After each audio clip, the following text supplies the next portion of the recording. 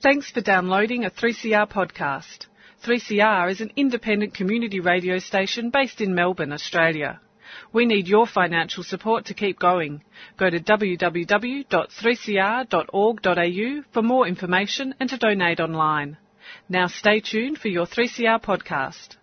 And it is coming up to 4 o'clock, and it's Jan Bartlett here for Tuesday Home Time, and I'll be here until 6 this evening. Today, why Palestinian scarves, the keffiyeh, are important.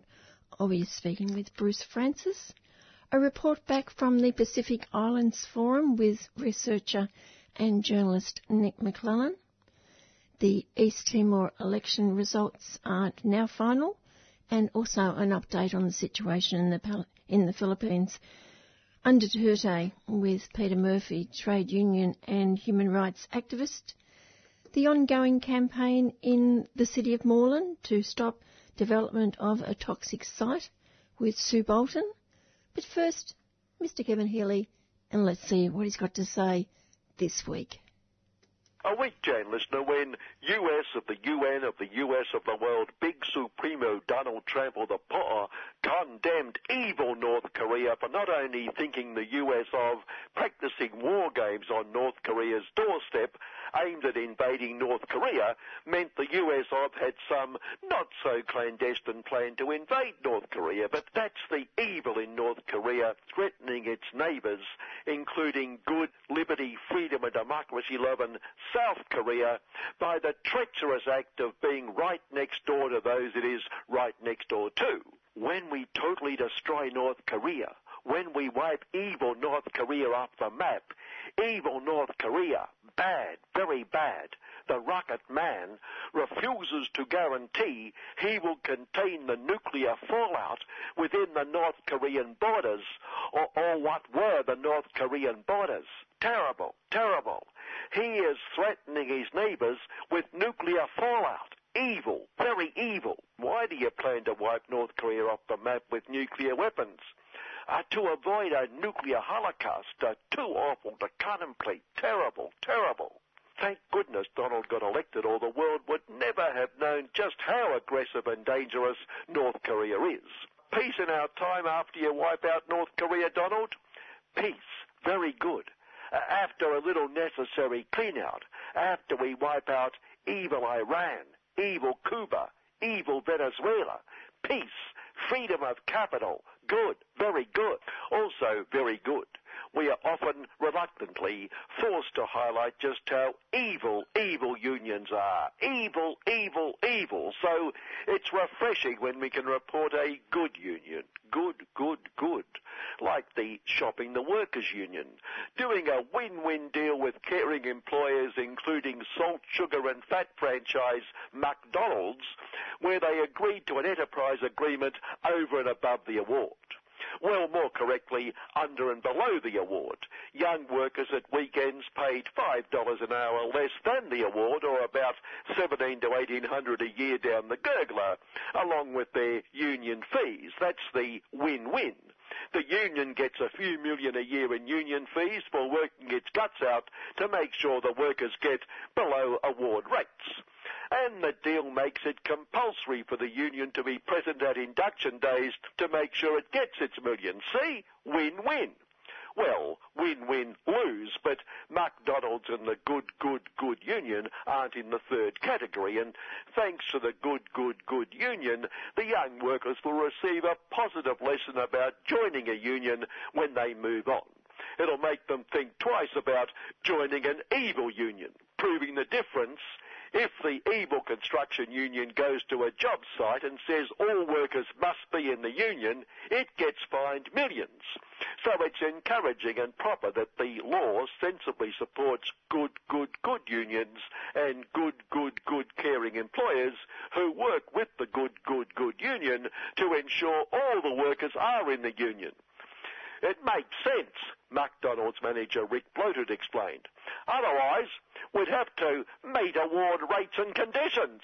Speaking of meeting, the Spencer Street, no longer Spencer Street, Halifax, claims the lobster with a mobster state-caring business class Supremo and would-be big Supremo Matthew Pay Guy also charged a developer or two 10 grand for an audience, with which Matthew Pay denies, and he may be right, as incorrect, because I'm sure we'd agree, listener, we can't imagine why anybody who could afford it wouldn't pay 10 grand not to have to meet him. On leaders, major battle in Canberra continuing between the leader and the would-be leader, with Malcolm being challenged by whom?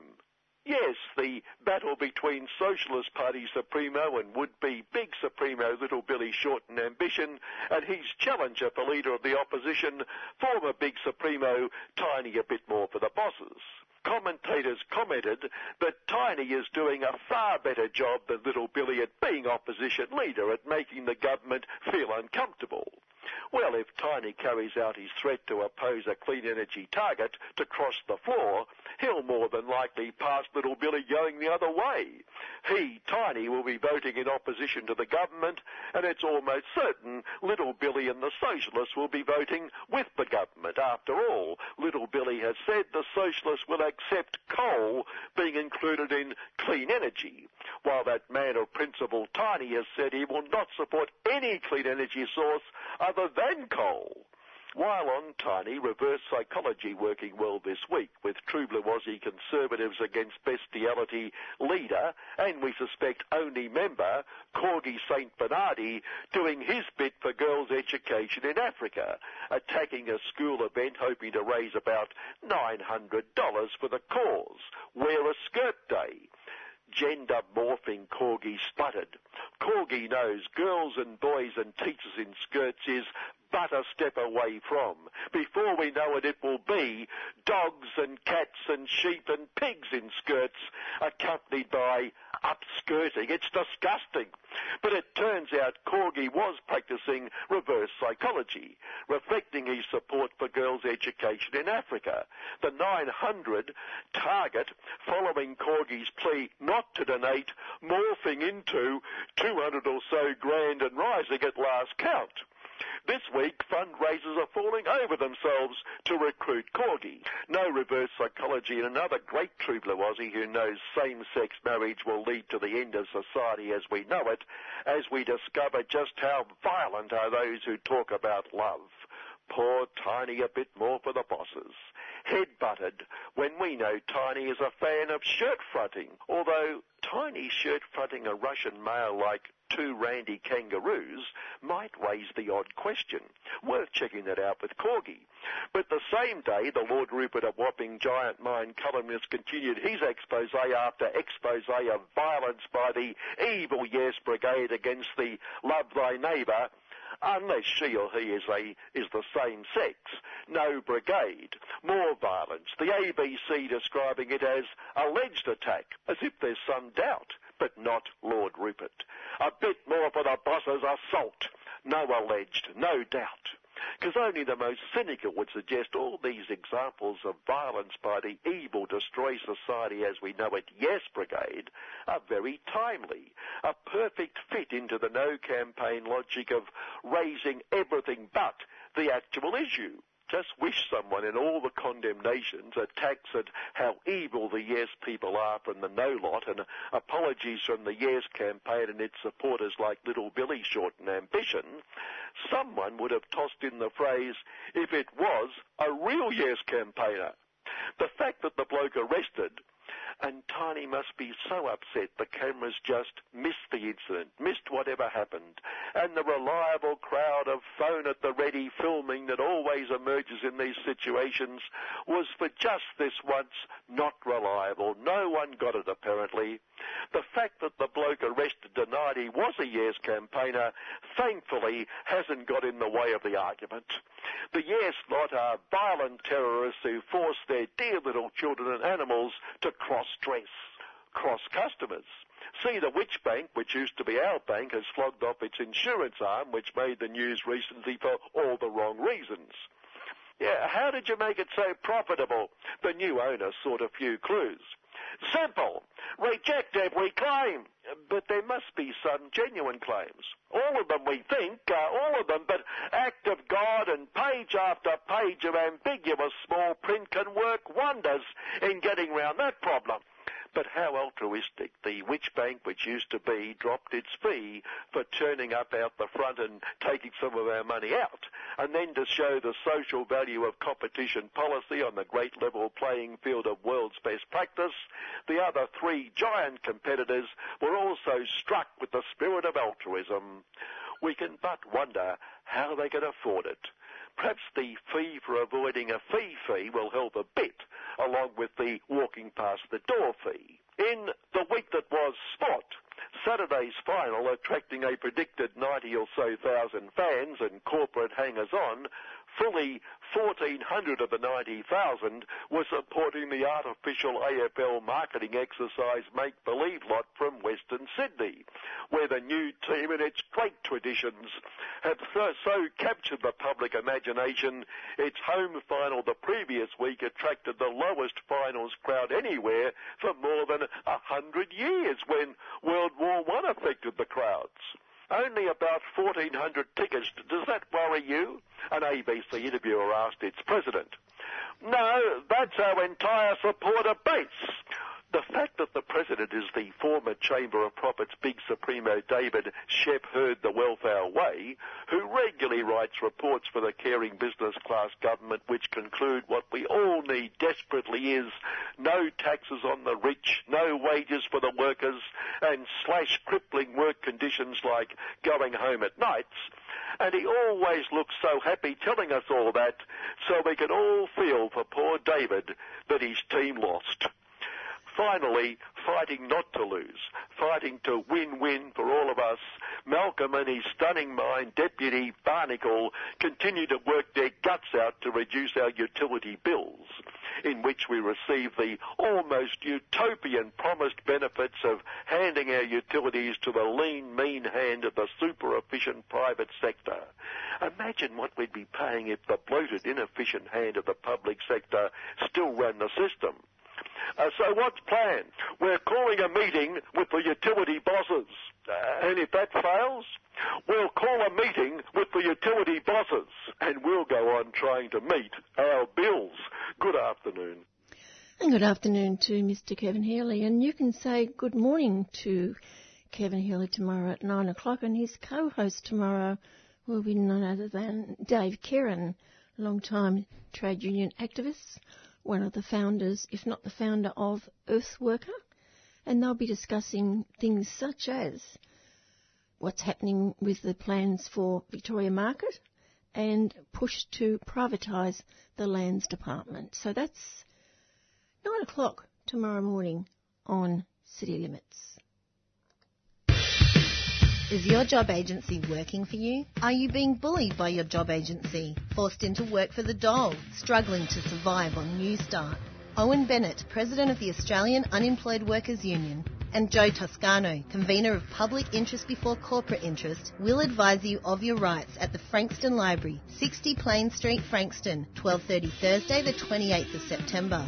For inquiries, call Faye 0458 141 071 or Julie 0431 623 437, a 3CR supporter.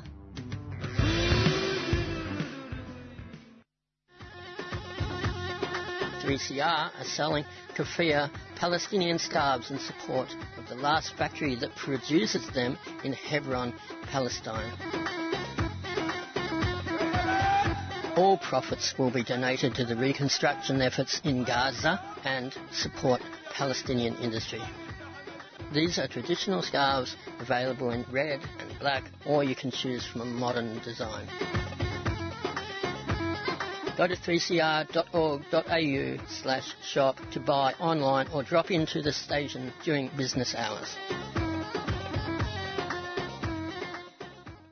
That's a message that we've been featuring here on 3CR for quite a while now.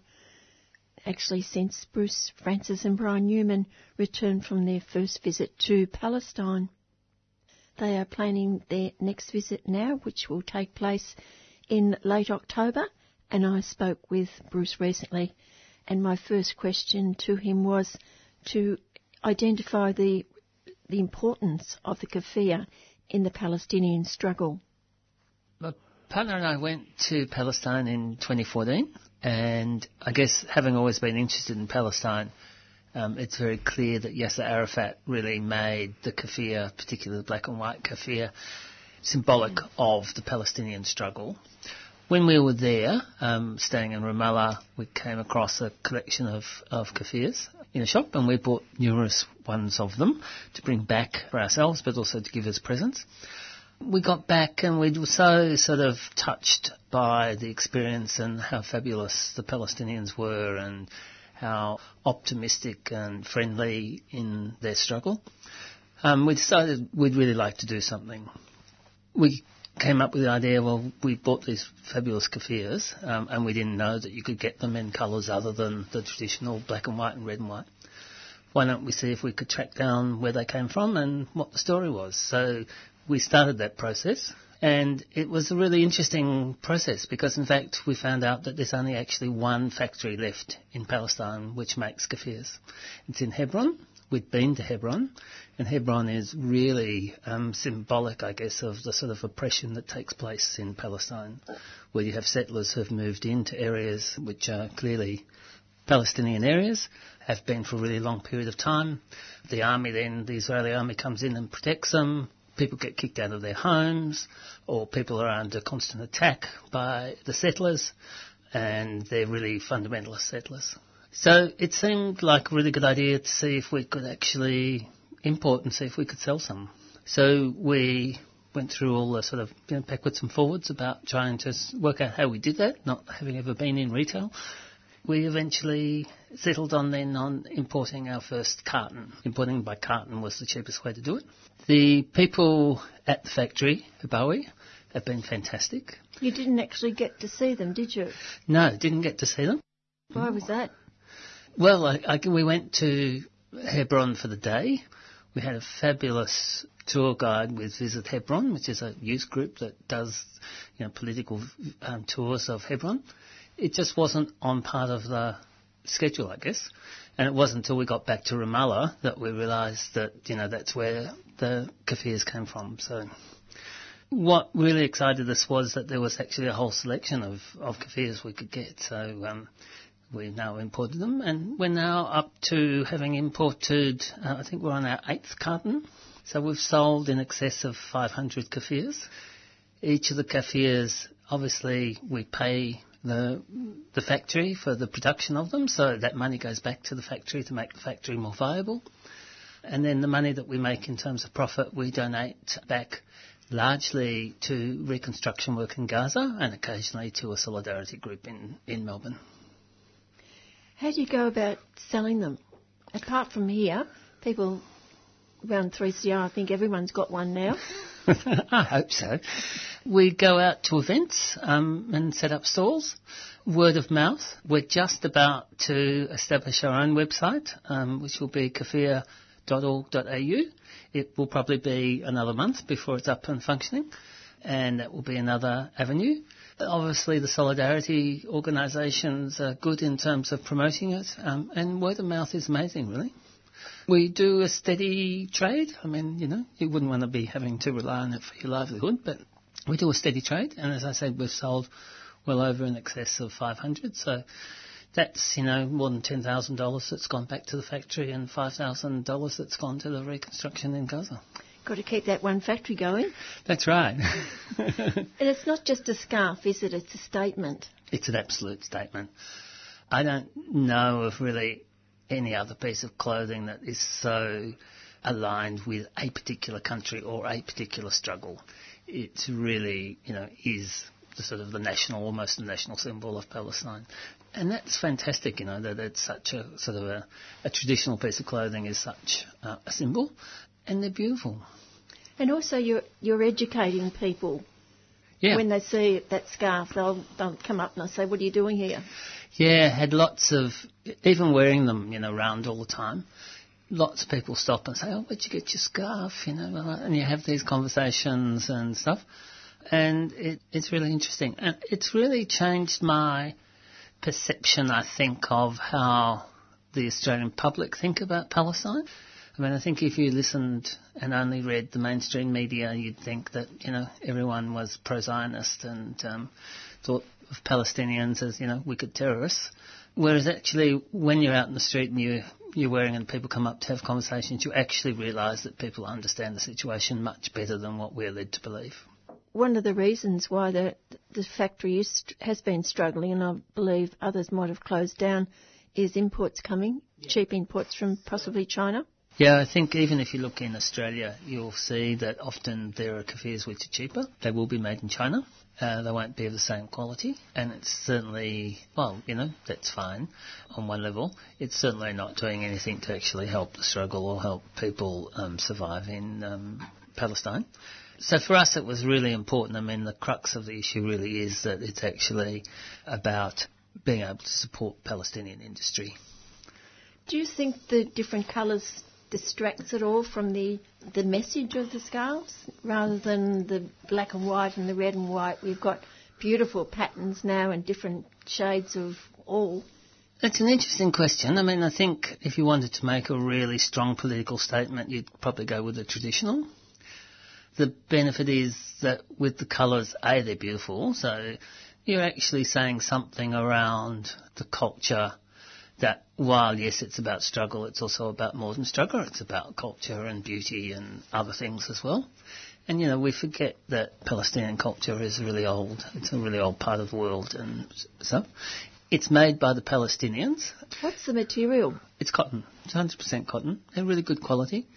And I think it's part of a diversification from the factory's point of view in terms of being able to make a go of keeping the factory open, is to actually have some more choice in terms of what people can do. So in that sort of sense, if it actually means it's appealing, then, it actually is good for people's livelihoods and people being able to have jobs and factories being able to continue. And given the context within Israel, keeping factories going is a pretty important sort of political statement in and of itself.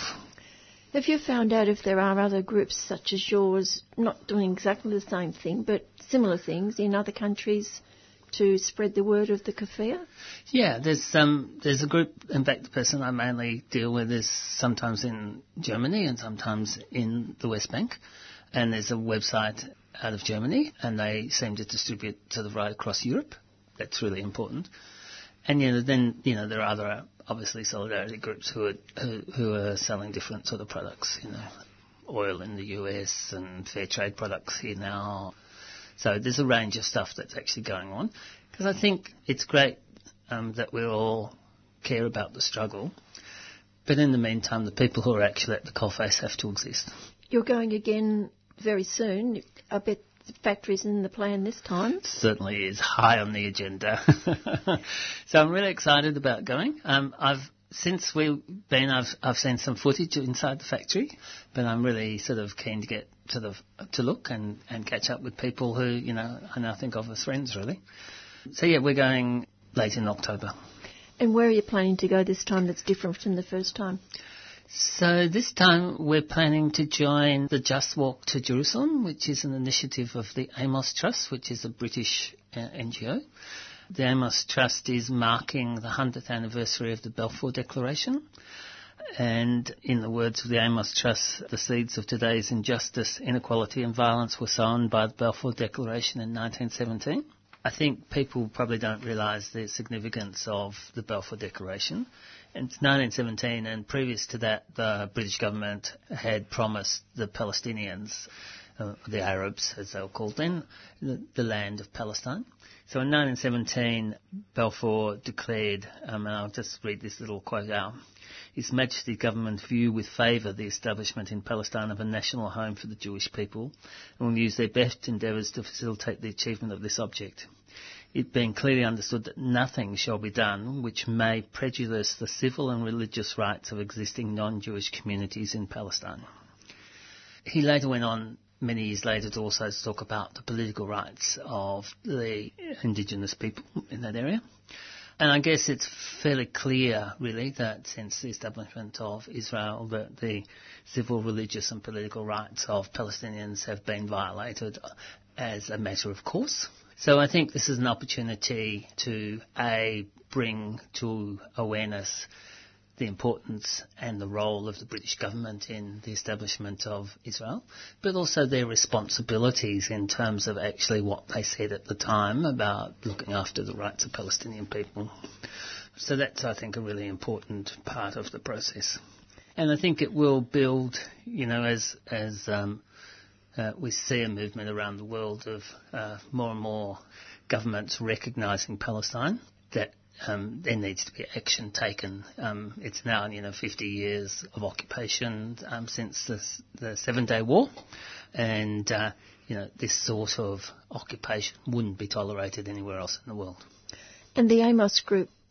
It's the Amos Trust. Key to their work is working in Palestine. That's one of their 3 key focus areas. And obviously, they are looking for justice. And part of this walk is to actually bring those issues to the attention of the British government. And it's nice to feel part of it as, non-British, but, as it becomes a bit of an international effort. It'll be 100 years, and they have been actually walking from London, and we'll finish up in Jerusalem. We'll fly and have boated a couple of legs of it, and people have been joining for different stages. So we're going to join in the West Bank. We'll be walking around the West Bank from one town to another with local partners of Amos Trust, with friends of theirs, with local people. So having hopefully a really immersion into people's daily lives and being able to sort of walk and chat at the same time and see an amazing part of the country. Perhaps I might be able to talk to you while you're on it. Even if I don't do that, I'll certainly talk to you when you get back. That would be great. Okay, Bruce. And that, of course, is Bruce Francis, former manager here at 3CR. And if you are one of those very few people around here and listeners, especially to this program, who have not yet got a keffiyeh, I'll play the message once again, and please make sure that you get one. There's absolutely beautiful colours and designs of these keffiyeh scarves now. 3CR are selling keffiyeh Palestinian scarves in support of the last factory that produces them in Hebron, Palestine. All profits will be donated to the reconstruction efforts in Gaza and support Palestinian industry. These are traditional scarves available in red and black, or you can choose from a modern design. Go to 3cr.org.au/shop to buy online or drop into the station during business hours. The 48th Pacific Island Forum is over, and journalist and researcher Nick McClellan is back from that meeting. Bit of controversy as usual, Nick? Yeah, the forum brings together Australia, New Zealand and now 16 Pacific Island countries. And for obvious reasons, there are differences over core policies. When you think about issues like climate change, decolonisation, trade, nuclear weapons, there are obvious disparities between a country as large as Australia and a country as small as Tuvalu. And so when this political security organisation is talking about issues like regional security, there are very different perspectives. When Australia talks security, they're talking about working under the American nuclear umbrella to threaten North Korea. When Tuvalu talks about national security, they're talking about the threat of climate change and the problem that it places on its population of just 10,000 people. Then you have the question, why is a huge country like Australia in an organisation like this? Well, Australia very much from the beginning of the forum, which was created in 1971, Australia and New Zealand wanted to have an influence over their Pacific neighbours, politically, strategically and so on. Australia is surrounded by small island developing states and always will be, so by reasons of geography, Australian policymakers have always had an interest in the strategic importance of the islands to the north and the east of our continent. Going back to the Second World War, the islands provided a security barrier as the Japanese fought their way southwards, for example. Even in today's nuclear era, the islands in the Pacific, like Guam, is a major US military headquarters in the Western Pacific. So the Pacific Islands have always had a strategic importance for Australia. And when 4 island leaders stepped out of what was then the South Pacific Commission, the colonial era body that brought together countries across the region. They wanted a forum where they could talk about issues that concerned them. In those days, it was issues around trade and getting a better deal on trade. It was around the issue of nuclear testing, because France had begun nuclear testing in the Pacific in 1966, following in the footsteps of the United States and the United Kingdom. Pacific leaders were deeply opposed to those nuclear tests. And also it was about the question of self-determination and independence. When the forum was created, there were only 4 Pacific countries that had gained their independence. Western Samoa, 1962, now called Samoa, Cook Islands in 65, Nauru in 68, and Fiji in 1970. Australia was still a colonial power in Papua New Guinea until 1975. France in its Pacific territories, Britain in Kiribati, Tuvalu, Vanuatu. And so the issue about self-determination was there. 1961, in Dutch New Guinea, West Papuan nationalists raised the Morning Star flag, seeking independence. But they weren't to be the first to gain their independence. Samoa, the next year, threw off New Zealand's administration because, under a deal called the New York Agreement, the West Papuans lost their right to political independence, and Indonesia took over, administered the territory, and then under the Act of Free Choice took over and has ruled West Papua to this day. What were those major issues this time, Nick? Well, the differences between Australia were particularly around climate and its Pacific neighbours. And that happens every meeting, doesn't it? It happens every meeting, but the stakes are getting pretty high. People in the Pacific read the newspapers, listen to the radio, just like you and I, and they see the Australian government talking about establishing high efficiency, low emissions coal plant in Queensland using taxpayer funds.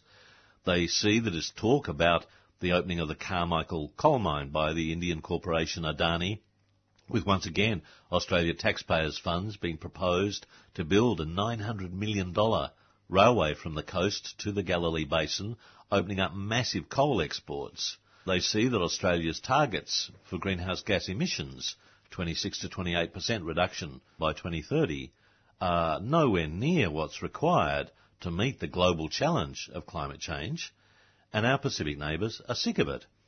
And historically within the forum, Pacific Island countries have bitten their tongues, signed off on consensus communiques to square the circle of this policy difference.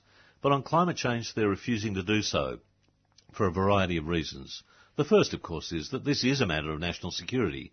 This is about livelihoods. It's about people's capacity to grow food, to live in urban environments and so on.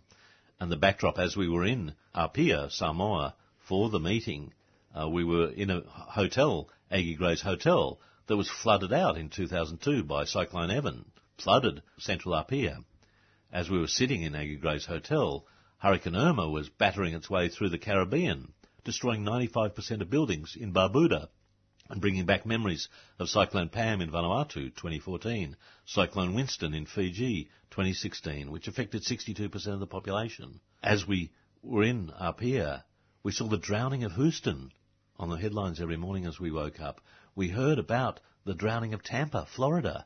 This is not just a problem that affects developing countries, it affects the greatest capitalist power in the world. It's called global warming for a reason. It affects all of us. And to see the Australian government and key ministers like Barnaby Joyce and Matt Canavan and our beloved backbencher, Mr. Tony Abbott, talking about the need for more coal plants, for more coal exports. Our Pacific neighbours are pissed off, and they're saying so directly to the Prime Minister when he comes to meetings like this. And that's why Malcolm Turnbull only turned up for a day. He flew in on his own jet and flew out as quickly as he could. But there were arguments behind closed doors as well as in public with leaders like Aneli Sopoaga of Tuvalu, Hilda Heine, the President of the Marshall Islands, the host, Prime Minister of Samoa, Tui Leapa, all condemning Australia's climate policies as too little, not urgent enough, not ambitious enough, and indeed a challenge to the region. This is an existential threat, and you can't write a communique to keep everyone happy, and that's certainly what happened this time. And I'd imagine climate change is also affecting the amount of fish that the people are able to put into their diet these days because of the warming of the ocean. And it has what are called slow onset effects. The immediate impacts we see from natural disasters, and the scientists are telling us that cyclones will become more intense in coming years due to the effects of global warming. The warming of the oceans will draw up more energy into these intense cyclones and hurricanes. Is that already happening in the Pacific? People believe so, that there is an element. I mean, the cyclones are a natural phenomenon. They happen, regardless of climate change. But the climate change, according to projections, is driving the intensity and the energy of these cyclones. So Cyclone Winston that hit Fiji in 2016 was the most powerful cyclone ever to hit a South Pacific country. And there have been some powerful ones before. And, Cyclone Winston caused enormous damage, $2 billion Fijian worth of damage. The assessment put out after the cyclone by the Fiji government showed that 40,000 people were immediately affected and the livelihoods were compromised of 62% of the population. The destruction of the sugar crop, damage to the tourism industry. These are long-running things. There are still people, I was in Fiji recently, there are still people living in tents 18 months after the cyclone because for a small developing country, it's taking time to rebuild. And that's why Fiji and other Pacific countries are striking out. They're very angry when people present them as victims. Fiji this year, for example, has been President of the UN General Assembly. You wouldn't know it in the Australian media, but Fiji, for the first time, a Pacific country, ever won the presidency of the General Assembly. Ambassador Peter Thompson's just finished his term. On behalf of the Asia-Pacific bloc, Fiji took that job. They hosted a major conference on the oceans in June, co-hosted with Sweden.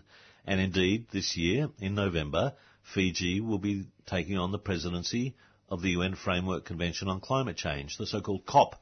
We've had these meetings in Copenhagen, Cancun, Warsaw, Paris. Now the meeting is going to be held in Bonn. Fiji's too small to host it. But Fiji will be president of the UN Global Climate Talks for the next year.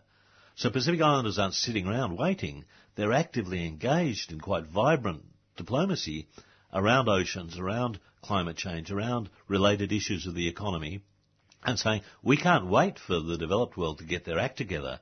We can't wait for Canada to stop tar sands. We can't wait for Australia to stop this stupid coal fetish. We can't wait for America to get rid of Donald Trump. We have to forge our own path and build alliances with new partners like China, like Indonesia, like Korea, and other players that recognise that there's a global problem that needs a global response. And how are they adapting to the problems that are there already, and who's paying for that? One of the big challenges is the cost of the transition. This is why our mining industry is fighting so hard, because they're going to be left with stranded assets. They've put hundreds of millions of dollars into infrastructure to support things like coal mining and gas exploration and so on. And someone has to pay the cost of the transition towards renewables. And this is a problem not just in a rich country like Australia, but on a global scale.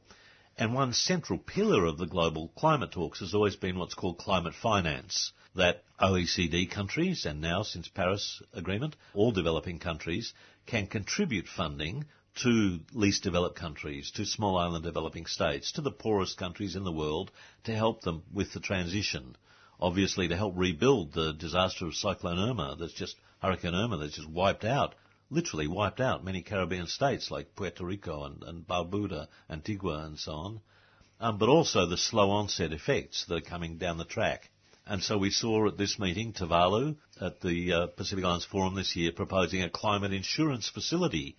Mainstream insurance companies won't insure public buildings because they know they're going to get hammered by cyclones. So they're looking for funding for this sort of activity. Countries are looking for access to what's called the Green Climate Fund, which is a global mechanism, developing a pool of funds that can then be allocated to projects in developing countries. And where's that pool of funds coming from? From the OECD countries, the rich capitalist developed countries. Except, of course, some countries have threatened not to give that. We had that. Tony Abbott, when he was elected in 2013, announced that Australia would not contribute to the Green Climate Fund. It's bizarre because we were co-chair of the fund at the time. It wasn't as if Australia didn't have an influence over the fund's mandate, its operations. Indeed, the Director General of the Secretariat in Korea is an Australian official. We've had an enormous influence on creating this new Green Climate Fund, and we've been co-chair for most of the time. But Tony Abbott threatened not to give them a penny. The Obama administration, before the Paris Agreement, pledged $3 billion for the Green Climate Fund, alongside Germany with $1 billion, France with €1 billion. A number of major countries have pledged a lot of money. The Americans under Obama put in about $1 billion into the fund. Donald Trump is still sitting on the remaining money and has said that he's not going to give another penny to the United Nations. This is a real problem, that our Pacific neighbours who need the funding to deal with both mitigation, reducing greenhouse gas emissions, but more particularly adaptation, adapting to the effects of climate change, see rich countries like Australia, like America, refusing to contribute. And all of Australia's climate finance, pledged by both the Rudd, Gillard and Turnbull governments, forget the Abbott government because they didn't want to give any, has all come out of our aid budget. It's not new and additional money. It's all come out of money that should be spent on health and education and welfare, violence against women, community development, agriculture. It's been about the same amount since 2010, about $200 million a year we give in climate finance from public funds. $200 million a year. It hasn't changed since the days of the Gillard-Rudd government. And yet our fair share of public funds should be about 8 times that amount. And people in the Pacific know that. They know. And yet our aid budget is at the lowest level ever. This year in the budget, Scott Morrison cut another $300 million out of the aid budget over forward projections over the next 4 years. I mean, Australia is at the lowest level of aid as a proportion of national income since 1974. What's been the impact of that decrease in Australian aid to the Pacific? I know a lot of it's boomerang aid, but are there specific instances where the people are suffering because that aid has been denied? I mean, a high proportion of Australian aid goes to the private sector now. You know, under Julie Bishop, there's been a focus on promoting private sector activities, but the private sector isn't going to invest in community adaptation at grassroots level. And I'll give you one example. A really good project was started 5 years ago or so called Yumi Stand Up Yet on Climate Change in Vanuatu, one of our closest neighbours. It was a consortium run by both international and local NGOs, the Red Cross, Save the Children Fund, Oxfam, the Vanuatu Women's Association, Vanuatu Association of NGOs, all pulled together to do disaster preparedness training. They collaborated with the government, with the National Disaster Management Office, had a couple of NGO people working in this government disaster office so there could be good collaboration between the community and government to prepare for cyclones. 9 projects across 4 provinces, working at community level. And I went to the island of Futuna in 2014, a tiny island in the southeast of Vanuatu, 1 airstrip, no roads, no paths. We walked around the volcano and visited 6 villages that are dotted around the base of the island. Very poor communications, people still growing their own food, living off the ocean. And they were doing really amazing community preparedness using the funding from this Australian-funded project, preparing for cyclone foods, you know, saving foods that could be used after cyclone blew down your gardens until they could be regrown, setting up village community disaster preparedness committees involving the chiefs, the women, the young people, simple things like notice boards, what's called vulnerability mapping. So looking at where might flood if the river rises, where might get hit by a landslide if there's a problem. So trying to work out and prepare for the sort of problems. It was really creative grassroots work. This project funded by $2 million, working right across the country. Tony Abbott comes in, sorry, we're not going to fund phase 2. So the cuts to the Australian aid budget that came under our Conservative government meant that the 3-year project, started in 2012, had to wrap up. All the locally hired staff that were doing all this great community outreach were all sacked because they didn't have the wages to keep paying them. The project wrapped up in February 2014, and then the next month, Cyclone Pam hits, whack. Vanuatu gets hit by a disaster. And the same NGOs that have been doing this work are called on now to leap in and help. We want the Red Cross to give you money, you know. It's just short-sightedness. And people in the Pacific know this, and one of the failures of the Australian media is that people in Australia don't know this. They don't know that our aid budget is at the lowest level since 1974, when records were kept about the proportion of national income. They don't know that Australia has been blocking initiatives like this. You know, the anger that you feel when you go to a meeting like the Pacific Islands Forum is not replicated in Australia. I mean, I got off the plane and got in a taxi, and on the radio was the Nationals had their, annual meeting, the National Party, and Barnaby Joyce was saying that they're going to cut funding to renewables. And it was like schizophrenia being in a country where there was serious discussion about how do we do this. It's quite complex to make the transition to a climate carbon neutral future. But we come back and there's people in the National Party saying build coal plants. It's just madness. And people in the Pacific know it's madness, and they're striking out in new directions. They're building new alliances with countries in Asia like India and China and Korea and so on, and saying, Australia, get out of the way. You're listening to Tuesday Home Time on Melbourne Community Radio 3CR. My name is Jan Bartlett, and I'm speaking with journalist and researcher Nick McClellan, recently back from the Pacific Islands Forum in Samoa. What about the other areas of the Pacific where Australian aid has been cut? How has that impacted on the people? When Turnbull was there, one of the big focuses he pushed was about labour mobility. You know, Australia has been promoting trade, private sector growth as the solution to Pacific poverty. There's a new agreement called PACER Plus, which was signed in June this year by 10 countries. And indeed at the Forum, Vanuatu, one of the holdouts, signed on the margins of the Forum leaders meeting. But the two largest economies in the Pacific, in the islands, Fiji and Papua New Guinea, have both refused to sign PACER Plus because they think it's a bad deal. They think it's a deal that opens the way for Australian interests to move into their service sector, into their investment areas, and doesn't provide the same sort of market access that is required. So there's real issues about this. Australia, you know, generously and I think positively opened up for more Pacific workers from Kiribati, Tuvalu, Nauru to come and work in Australia, a new scheme to allow for people from these small countries with limited employment opportunities to come and work. But then there's real questions about labour rights and how do we protect the rights of people coming as seasonal workers, coming to work in Australia as temporary migrants. And in many instances they aren't protected. And this is a battleground that we see not just with Pacific workers, but with overseas students, for example, working in 7-Eleven stores. We see with backpackers, people who come on the Working Holiday Maker scheme and have been exploited with sexual harassment, with poor pay, with cash in hand and so on. One of the creative things that's been happening is that some Australian unions have been building links with their Pacific counterparts to talk about labour rights, to protect the rights of seasonal workers, of temporary workers when they come to Australia.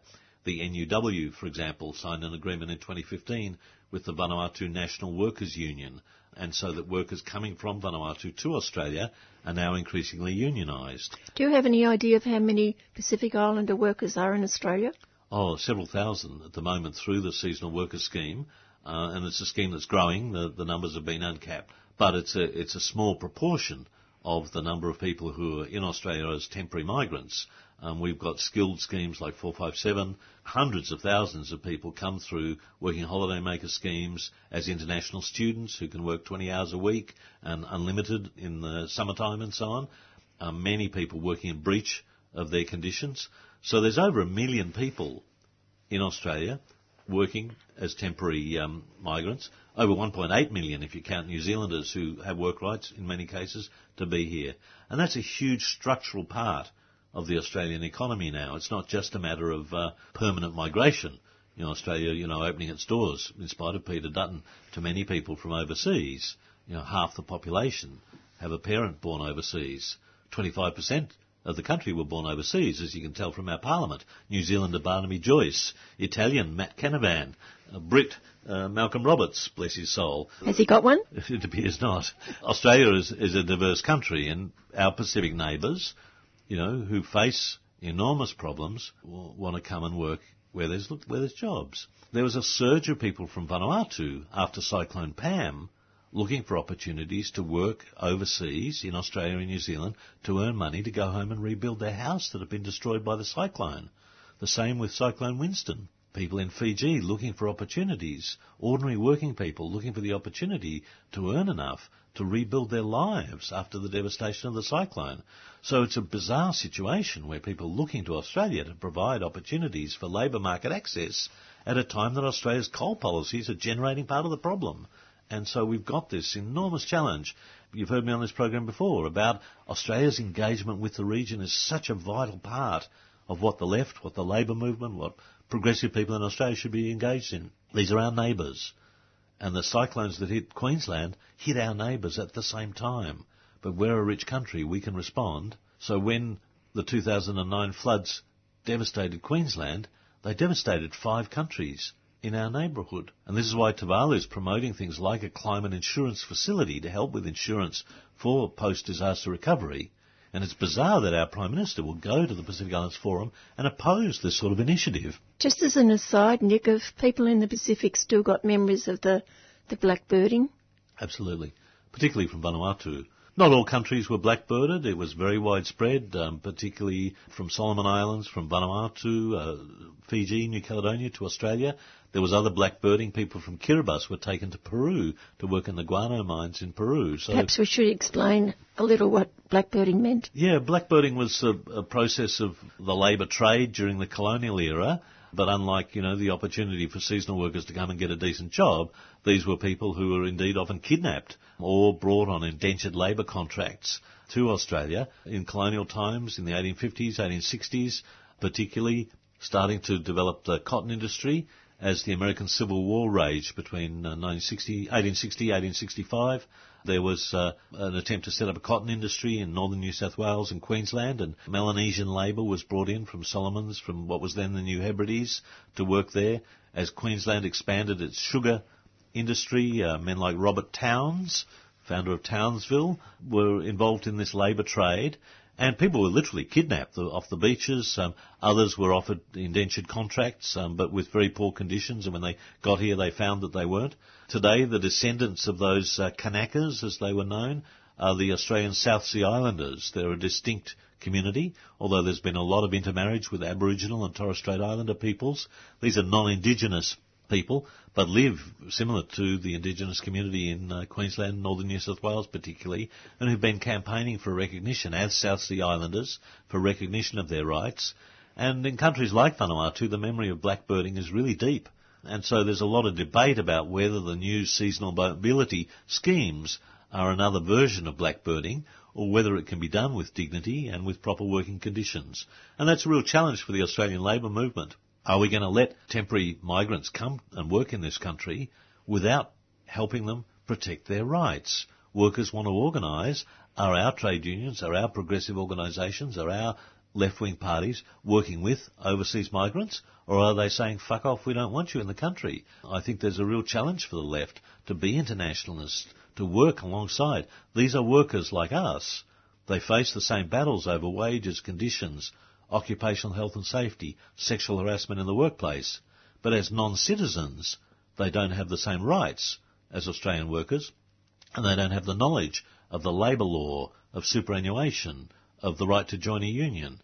So it's really important for domestic workers to work alongside temporary workers and protect their rights, even though we obviously have to prioritise providing jobs for young Australians, providing jobs for Aboriginal Australians, which have got a very poor rate of employment. At the same time, overseas workers are just workers and need to be worked alongside in solidarity. Talk a little more about Malcolm's visit there. He's only there for 1 day. Out of how many days? Well, the forum goes on over 5-6 days. There's a series of meetings leading up to the forum. There's a caucus of what's called the smaller island states, which are 8 of the forum members that are tiny countries, less than 100,000 people. There's a meeting of the African, Caribbean, Pacific grouping. These are the former colonies of the Europeans involved in trade negotiations with the EU. There's a plenary and opening session, meetings, what's called a post-forum dialogue with other countries. Our Minister for International Development, Conchetta Feriavanti-Wells, was there. Turnbull literally jetted in and jetted out, and that's a reflection of, I think, a busy schedule here. He's got Tony Abbott trying to stab him in the back every day. He's created a total shambles over the same-sex marriage plebiscite while he was out of the country. As every bloody New Zealand journalist reminded me, Australia was ruled by a New Zealand politician, Barnaby Joyce, as acting Prime Minister, and that's Scott Ludlam, the New Zealand Greens politician, put out a tweet saying, "Kia ora, bro." Apart from the fact that the Wallabies got smashed by the All Blacks in the Bledisloe Cup, there's a certain trans-Tasman rivalry.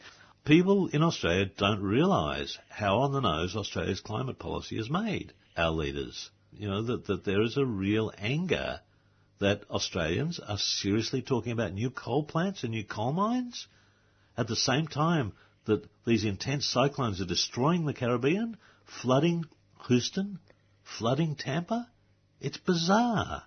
It's a bubble. And the fact that climate deniers like Mr. Roberts has now been found to be a fraud is neither here nor there. I'm less worried about the people like Malcolm Roberts in the Senate.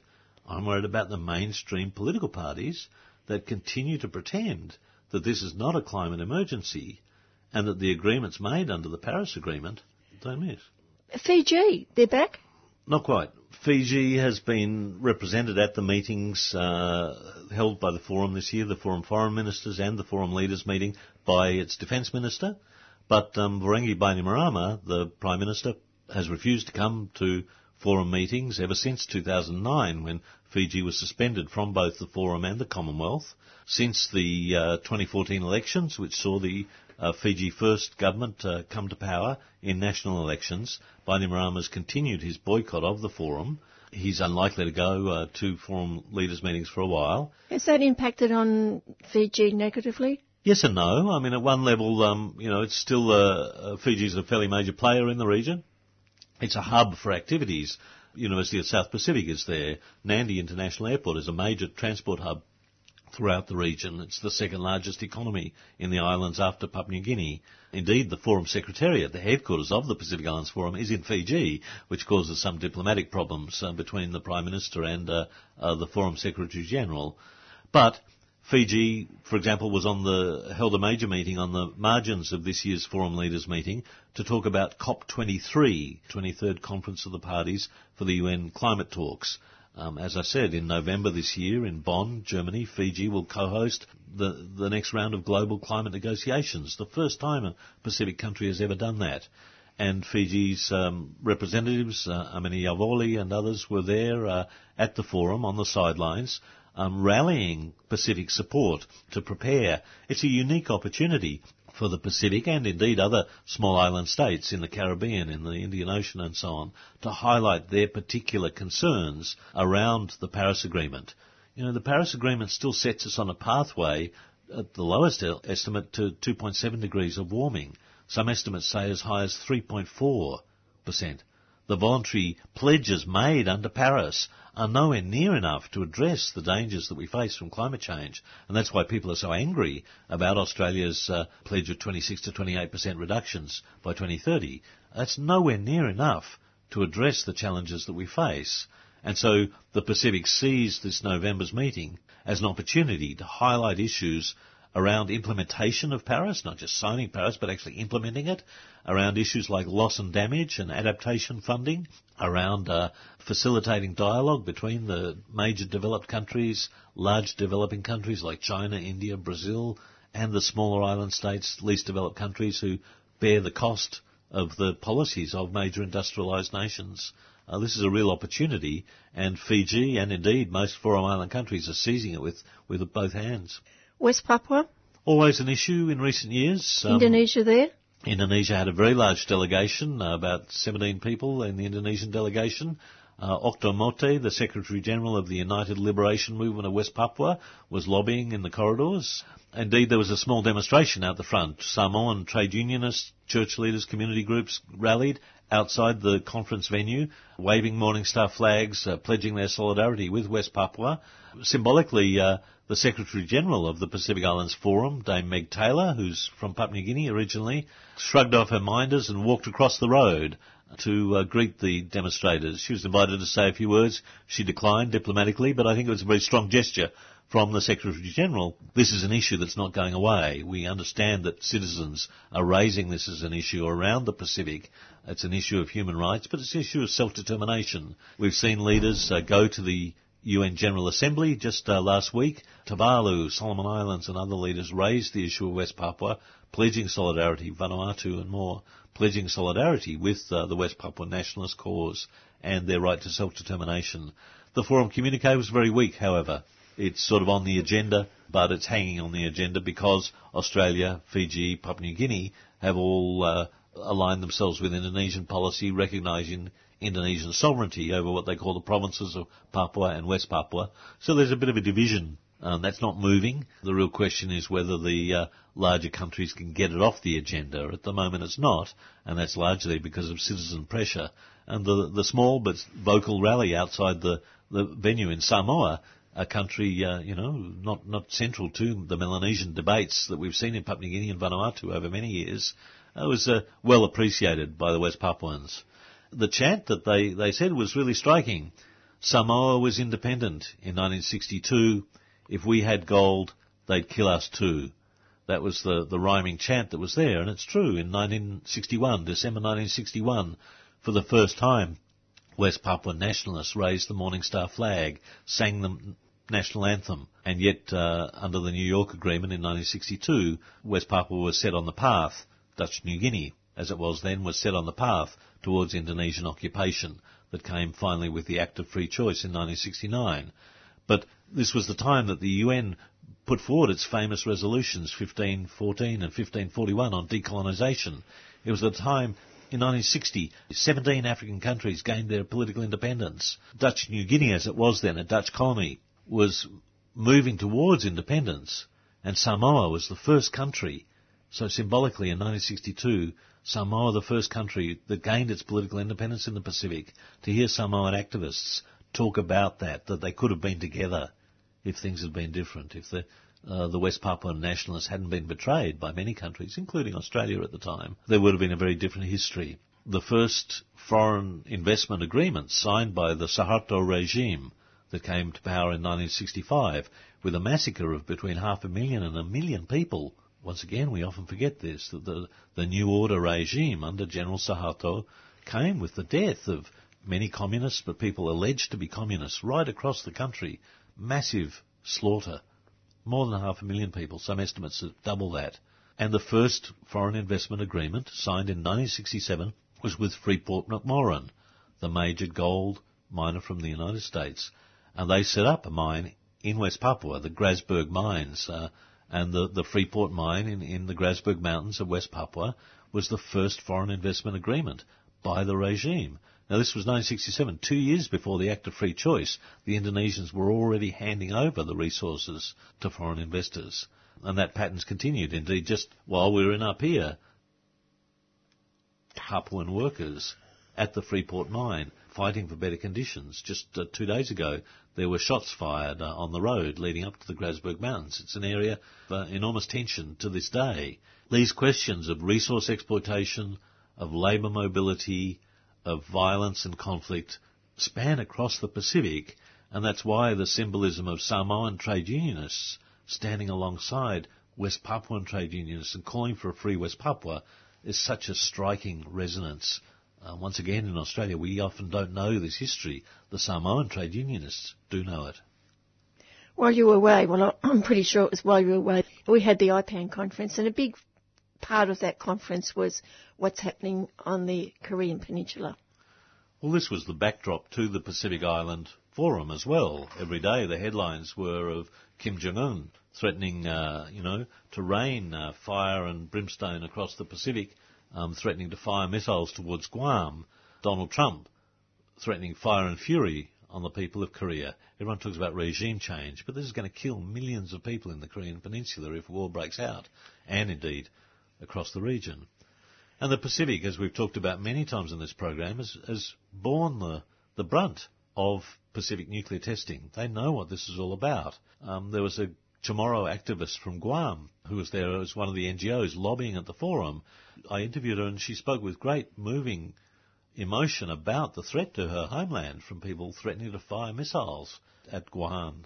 And that's because a third of the island is taken up with US military bases. Apra Harbour is a major US naval base in the Western Pacific. Anderson Air Force Base, a major runway right in the middle of the Western Pacific. And B-52 bombers, B-1 bombers have flown across Asia. The sorties that they fly to the borders to threaten North Korea often fly out of Guam. So Pacific Islands are at the centre of this. And the latest reckless and foolish threat from the North Korean regime to fire a missile with a hydrogen bomb and explode it over the Pacific Ocean, well, that resonates in the hearts of Pacific Islanders because that's already happened. In July 1962, the United States fired a missile from Johnston Atoll, Kalama as it's known to the Hawaiian people. It's an uninhabited island in the Central Pacific near Hawaii. The US set up a missile testing base on Johnston Atoll in the early 1960s in the lead up to the Cuban Missile Crisis. And they fired 5 rockets from Kalama with hydrogen bombs attached. And in July 1962, Starfish Prime test exploded. A 1.4 megaton bomb exploded. That's 100 times greater than the bomb that destroyed Hiroshima, exploded in the atmosphere. It put out the lights in Honolulu from the electromagnetic pulse. It lit up the sky from Australia to Hawaii, right across the Pacific, and 5 of those rocket tests were taken. 3 of the others failed, and in fact the rockets either were exploded at low altitude or one of them blew up on the launch pad, spewing plutonium across the launch pad as this rocket fuel exploded in flames across Johnston Atoll, and Johnston's contaminated to this day. So when Pacific Islanders hear stupid, reckless threats coming out of Pyongyang, and the same talk of fire and fury coming out of Washington, it strikes to their heart. I interviewed the Marshall Islands president. The Marshall Islands had 67 atmospheric nuclear tests at Bikini and Eniwetok atolls. They're living with the health and environmental consequences. And this is one of the reasons why, once again, Australia has stood aside from its Pacific neighbours. As they went to the United Nations this week, many Pacific countries signed on to the new treaty on the prohibition of nuclear weapons. All of our neighbours in the immediate area, Indonesia, Thailand, Malaysia, the Philippines, New Zealand, Papua New Guinea, Fiji, Samoa, Kiribati, Tuvalu, Palau, have all signed this treaty that works towards the prohibition of nuclear weapons. Which countries refuse to do so? Australia. We shelter under extended nuclear deterrence, under Donald Trump's nuclear umbrella. So once again, when we go to the Pacific Islands Forum, there's no mention of this treaty on the prohibition of nuclear weapons because Australia blocked the regional consensus. Australia wouldn't allow any mention in the Pacific Islands Forum communique about this global initiative. So as we're sitting there in our pier, and lunatics in Washington and Pyongyang are threatening to explode nuclear weapons across the Pacific, fire missiles at Guam, Pacific Islanders say enough is enough. They want to strengthen the Rarotonga Treaty, which was weakened by Australia in the interest of the United States back in 1985. They have signed on to the treaty to prohibition of nuclear weapons. And once again, the Turnbull government, Foreign Minister Julie Bishop, says, oh, this won't advance the cause of disarmament. Well, I'm sorry. We're standing against the tide of history. The people are sick of this sort of nonsense, and certainly our Pacific neighbours are calling for a nuclear-free and independent Pacific. Just as climate change grew up a generation of activism in the Pacific, so we're seeing the same thing now with nuclear weapons again. A whole new group of students at the University of South Pacific held a meeting on 20th September in solidarity with their leaders going to New York to sign the treaty. So a new generation of political activists are coming to talk about this issue. And once again, Australia's on the wrong side of history. It's certainly great to have Nick McClellan, journalist, researcher, author, on the team here at 3CR.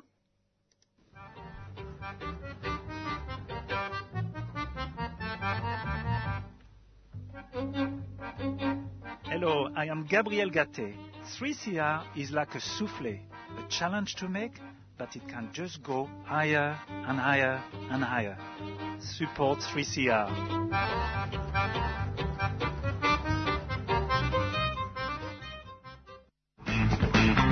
G'day, this is Jacob Greck.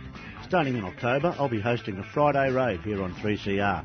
Each Friday, a different guest and I will be bringing our kitchen table analysis of a political issue of the week into the studio and relentlessly pulling it apart with a slant you won't find anywhere else.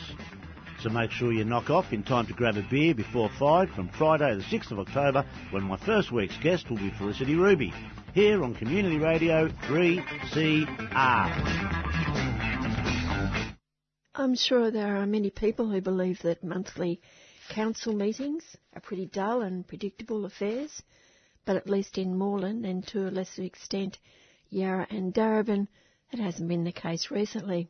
Today we focus on the City of Moreland, and I'm joined once again by Councillor Sue Bolton. Sue, start with the ongoing campaign to stop the development of the former New Farm site in Fawkner before a full audit and community consultation. As briefly as you can you give us the history of this site at 102 McBride Street, a site once known as the most toxic in the world?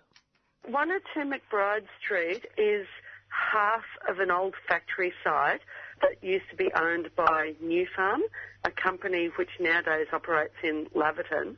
In the 50s, 60s and 70s, when it had its factory at 100 and 102 McBride Street, Fawkner, it used to produce Agent Orange during the Vietnam War. So it produced the two chemicals that made up Agent Orange, 2,4-D and 2,4,5-T, which create dioxin, which is one of the most dangerous chemicals known to humans, as well as DDT and arsenic and other noxious chemicals. When the factory was operating, residents across the street and nearby areas couldn't grow any plants in their gardens and often resorted to planting plastic flowers to replicate the plants they couldn't grow. The paint was stripped off their fences and houses in very short space of time because of the fumes, but also the stench from the factory was really terrible and was worse at night. So there were a lot of midnight and 2 a.m. protests by residents outside the factory gates. The residents had a long fight to close down the factory. They were part of the Fawkner Broadmeadows Progress Association. So they fought to close down the factory. Then they fought another 18 years to get the site cleaned up.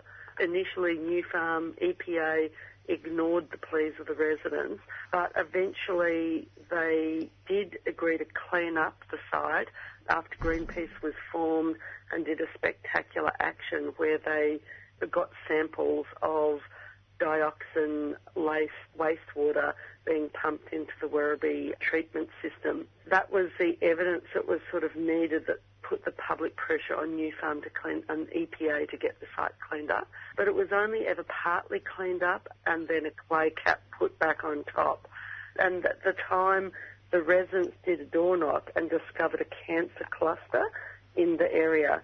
There was also a cancer cluster at Lakeside Secondary College amongst the teachers.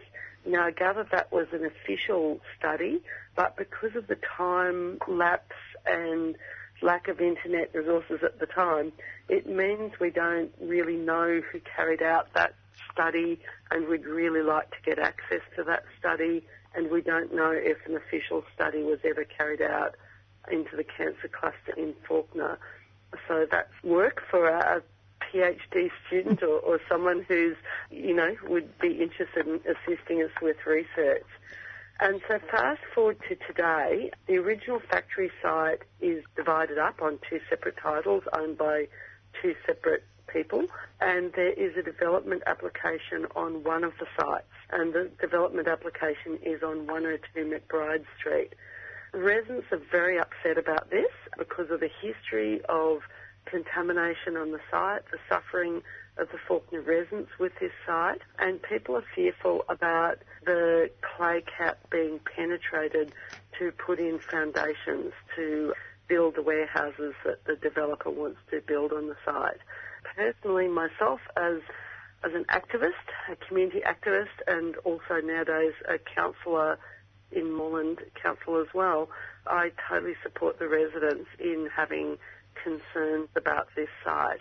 What we have discovered through the course of this campaign is that, firstly, there's no historical memory in the bureaucracy about these contaminated sites and the impacts on the communities.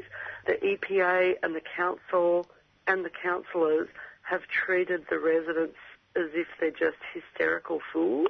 That really is how residents have been treated. It's sort of really quite stunning, given that, the various scandals over the years with contaminated sites and other environmental disasters, that they would treat residents within a site that's got this history in this belittling kind of manner. If it hadn't been for the formation of a residents campaign, I think this site would have already been, or a permit would have already been granted, because it would have just been me up against the other councillors and the council bureaucracy and the EPA. So the fact that there has been a residents campaign that's been formed, which includes both new and old residents, has meant that we've sort of forced the council and the councillors to recognise that there are some serious issues on the site. However, we haven't managed to win them enough, and it's highly likely that the council will vote to grant a permit to develop on the site Wednesday night, which is sort of really pretty scurrilous when you consider Moreland's reputation as a progressive council and the fact that the Greens are doubled in size on council and there have been left Labor councillors, etc., on the council. But I think the way the system is set up is highly problematic and sort of points councillors in that direction because there's a lack of independent research and listening to the community amongst councillors across the various political parties. And I'm not in any of those parties. I'm in a different party, a Socialist Alliance, which comes from a different, more grassroots kind of perspective. But what I've learned through this campaign, I've actually learned a lot. I hadn't really had that much to do with the EPA at the beginning of this campaign. But what I've discovered is that this is a privatised system, like the building surveyor system in Victoria, privatised system. So developers, when they go to do a project, they hire environmental consultants to do soil management plans, etc., and then they hire environmental auditor. They have to hire an auditor from a list of accredited auditors, but then they have a choice as to whether to do a statutory audit or a non-statutory audit. This is all in the hands of the developer.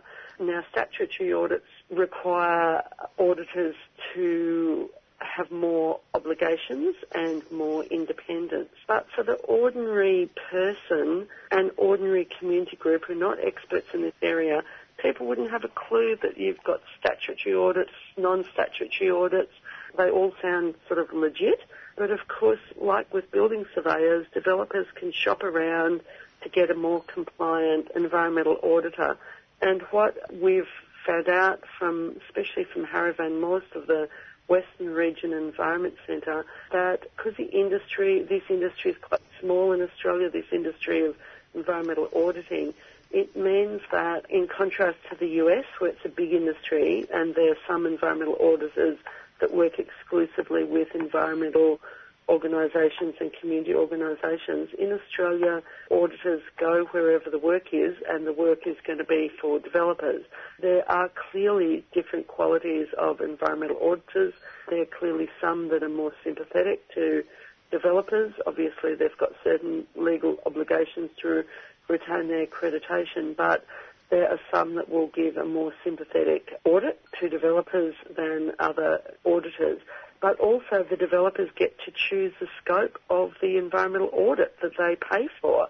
So then when all of that's submitted to council or, development applications, then you can have a situation where councillors, unless they do independent research and unless there's a community campaign that's on the ball that understands what they're looking at, then these audits can look as if they're fine. Sites that might be quite contaminated might look fine, and development applications get approved on these sites. I've been really quite amazed by the lack of interrogation of this development of the environmental audits that have been presented by the developer, etc., on this site.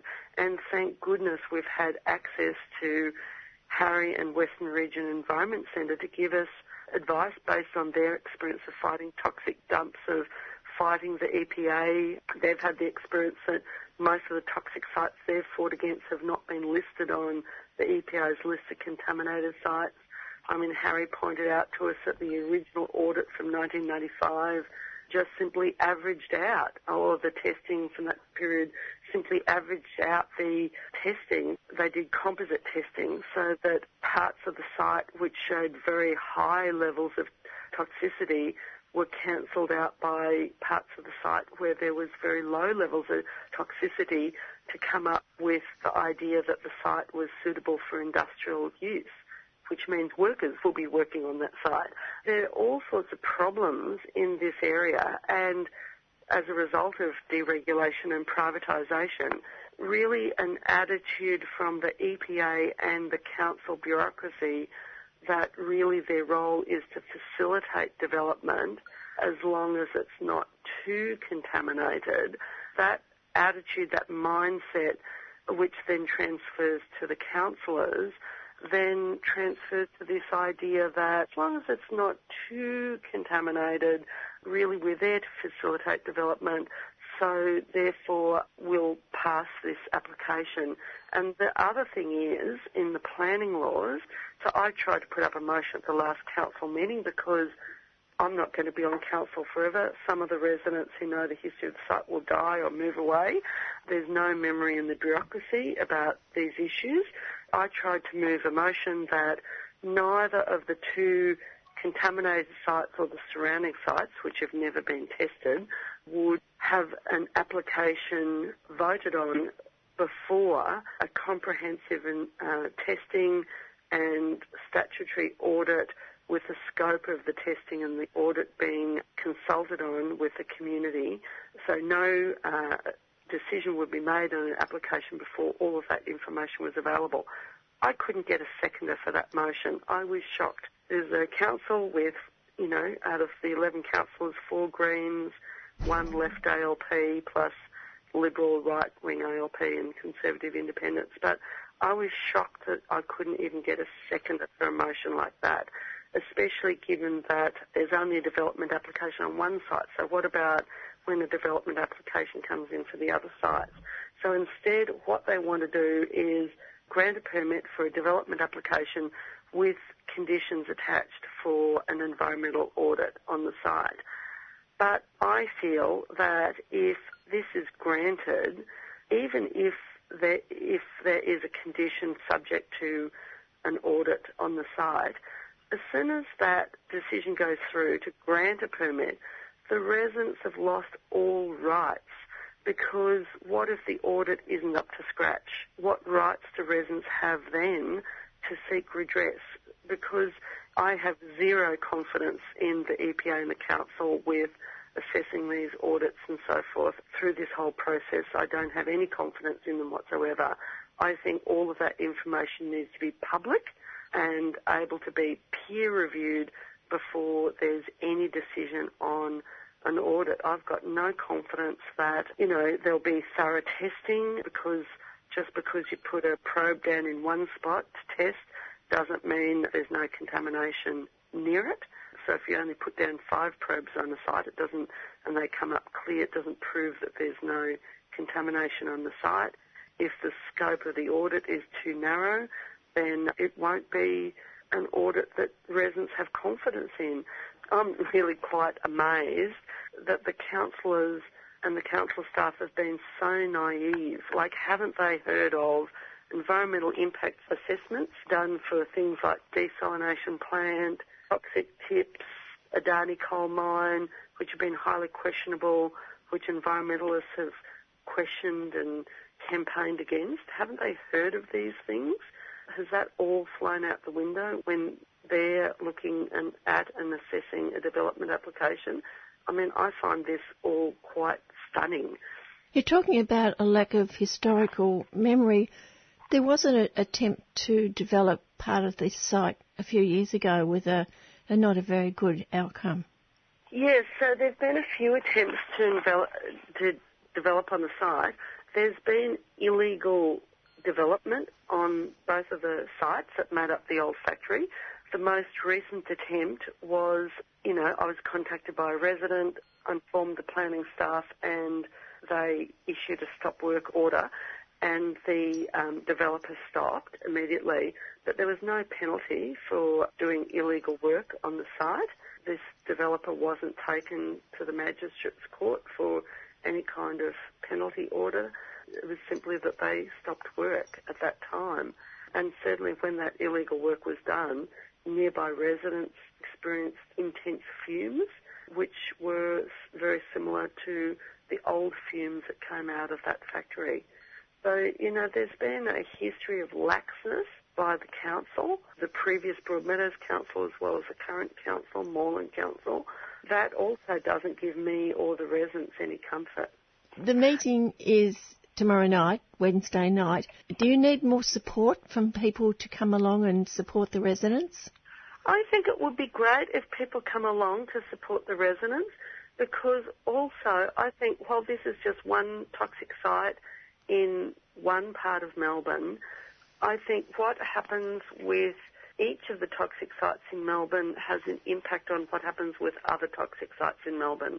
And I think, what's happened over the decades, and even since we've had environmental legislation, which was fought for by people in the community, what's happened is the same sort of process that's happened with the nuclear industry, where all of this waste, toxic waste, has been produced as a byproduct of industry, just like you have radioactive waste from nuclear power plants, and that there's no thought to the future of what's going to happen with this waste. It's just produced and left there for future generations. That's the case on this site, but also many other sites, especially in the western suburbs. And I've got a friend who's a union organiser who's talking to me about Martin Bright Steel the other day, a factory where, workers used to be strong unionists. Companies closed down now. There's a massive pile of chrome, a massive pool of chrome underneath that factory. So it can't be used for anything that site other than light industrial. Although I query some of these sites being used for light industrial because of workers working on these sites for long hours, I question that as well. How safe is that? Not just residents, but workers' health and safety. So I feel that what happens, the outcome on this site, toxic site in McBride Street, will have an impact on what happens on other toxic sites throughout Melbourne. And I think it would be great if we can use a campaign to stop development on this site and to get proper testing and a proper audit done on this site that the community has confidence in. Then I think that can be of assistance to people campaigning against other toxic sites. One problem for communities around this issue is that there aren't many environmental groups that campaign around toxic sites now, probably because there's so many other environmental issues like the whole, future of the planet with climate change. Most environmental organisations are focused on climate action, which is totally understandable. So a lot of the old campaigning that used to exist around toxic issues of chemicals and toxic poisoning, etc., those campaign groups aren't focused on that issue anymore. And so really it's only Western Region Environment Centre that's focused on this issue because there have been so many, issues of toxic waste dumps and toxic tips and so forth in their area that they've had to fight around. I think the absence of campaigns by environmental groups around this issue is probably making it easier for developers and councils and EPAs to ram through development applications, which could be questionable. And I think because we've got this privatised system where developers can shop around for a more friendly environmental auditor and set the parameters of the audits, etc., I fear that there are a lot of development applications occurring throughout Melbourne which are going to be hazardous to future generations of residents. And my fear is also partly because of the example of a housing development in Queensland. A friend of mine is a scientist who used to work at the Workers' Health Centre in Brisbane at Trades and Labour Council up there, and workers started coming in with all sorts of health complaints. Local doctors had been besieged by people with health complaints, but they couldn't work out what the cause was of them. It turned out, and my friend who is a writer for Green Left Weekly as well, Carol Winter, she uncovered that this housing estate had been built on top of a disused coal mine. Only the very oldest people in the area remembered that and knew about that. Possibly there was a campaign at the time against the development, I'm not sure. But a future generation then was suffering the consequences.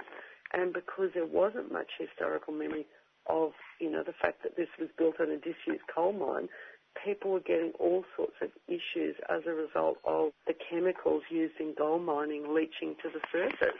I think residents are absolutely right to be concerned, and I'm shocked that there is such a lack of concern by the authorities, and including elected representatives.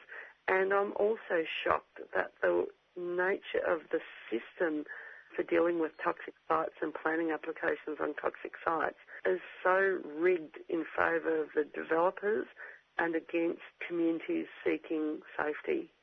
Where is the meeting and what time? So the meeting will be at 8 p.m. at the Coburg Council Chambers, which is the Coburg Town Hall is based on 90 Bell Street, but you need to enter from the rear entrance in Urquhart Street. And how long is that meeting likely to go for? Are there other issues to be discussed as well? There are other issues, but this will be the first issue on the agenda. I've been promised that because I know that one of the residents who will be coming to speak is an 85-year-old woman who's lived in Fawkner since 1957, which is the year that the factory started producing chemicals on the site.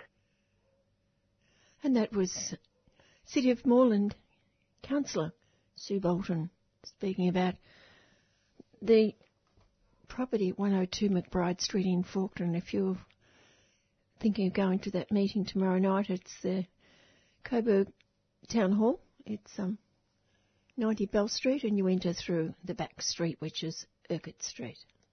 Like in Canada and in Australia, they cannot discharge tailings directly into the riverways. But in Porgera, they discharge their tailings in the waterways, and they kill us, and it's okay. You are just being killed for trespassing. Subscribe to 3CR, bringing you voices and opinions the mainstream media don't dare touch. They have the exclusive right to extract the mineral below 6 feet, but that exclusive right does not permit them also to kill people. Who does the killing? The company has specially arranged security forces. Subscribe today. Call 9419 8377.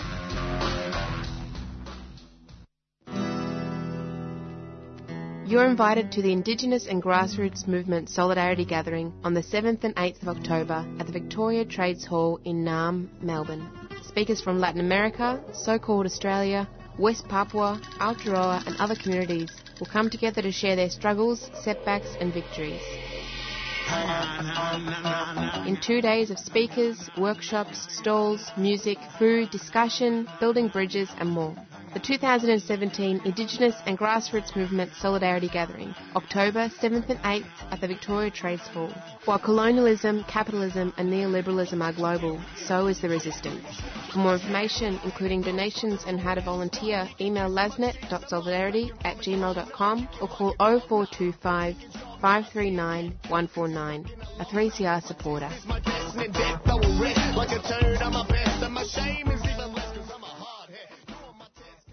Two issues today to discuss with human rights and trade union activist Peter Murphy. And Peter, the people of Timor-Leste are welcoming in the 7th constitutional government after 15 years of independence. What do you believe the people can look forward to with the new government? Expectation should be, or I think it is, for a more careful spending government and a government which will focus more on health and education and employment issues than the previous few governments.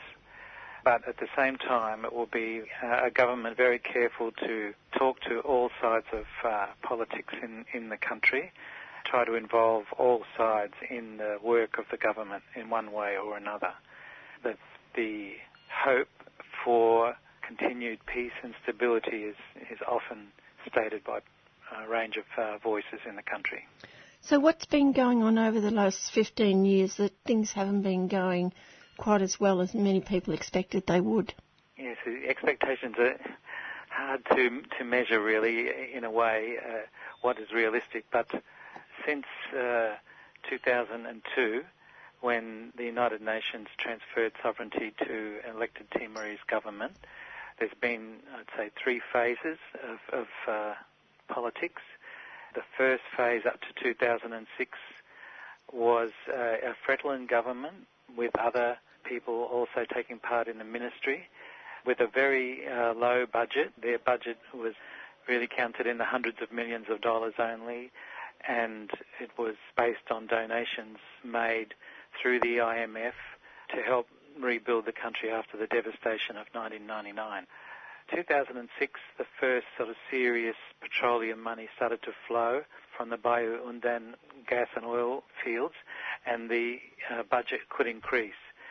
But at that time, there was a huge upheaval in the country. Large part of the population was displaced through violence, allegedly, Easterners versus Westerners. But I think it was really an unfortunate convergence of international forces and local forces to get rid of the Fredlin government. There was, as I say, a terrible loss of life and property again. There was elections then in 2007, and a new party had been formed called CNRT, which was a memory or an echo of the CNRT which led the last phase of resistance to the Indonesian occupation. So CNRT was led by Xanana Gusmao, who's a national hero, took over the government from 2007 right through to 2015. That's through 2 elections. The upheaval from 2006 wasn't over until early 2008 with the death of one military rebel, Major Reynado. So it was a really sustained period of trouble. I don't know if listeners could recall that towards the end of that time in early 2008, the president of the country, Jose Ramos-Horta, was shot and almost killed in one of these incidents. There was a lot more money spent between that time and 2015. But in 2015, Xanana Gusmao announced that he would resign as the Prime Minister. He recommended that the post go to somebody from Fretlin, a doctor called Rui Araujo. And so a sort of amalgamated sort of government, that is, it wasn't really a coalition, but it was CNRT plus a few from Fretlin, governed between early 2015 and this recent election we've just had, just 2 years. And there was quite a sort of shake-up of the budget and change of priorities starting to happen. And now we've got an election which produced a very slim majority, or not a majority, but a plurality for Fretlin. So Fretlin is now actually forming the government. We're also in a period where the amount of funds in the Petroleum Fund, which is the real basis of the budget of the country, is not really going to increase much more because the Bayu Undan field is in its last phase of development and will probably be exhausted around 2022.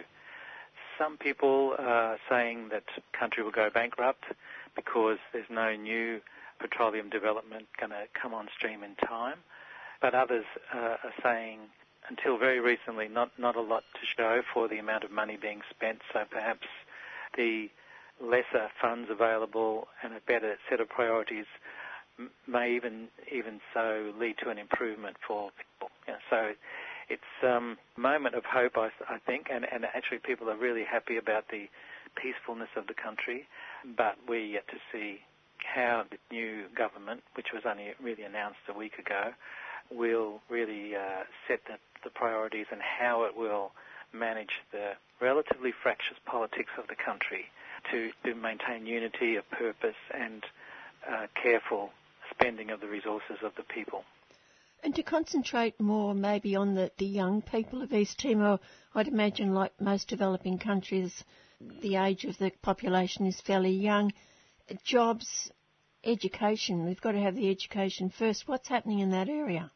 Again, a troubled story, but everybody talks about education being a priority, and anyone who's visited Timor-Leste can see huge numbers of school children moving in and out of the schools in the day, and all their parents delivering them to the schools, picking them up.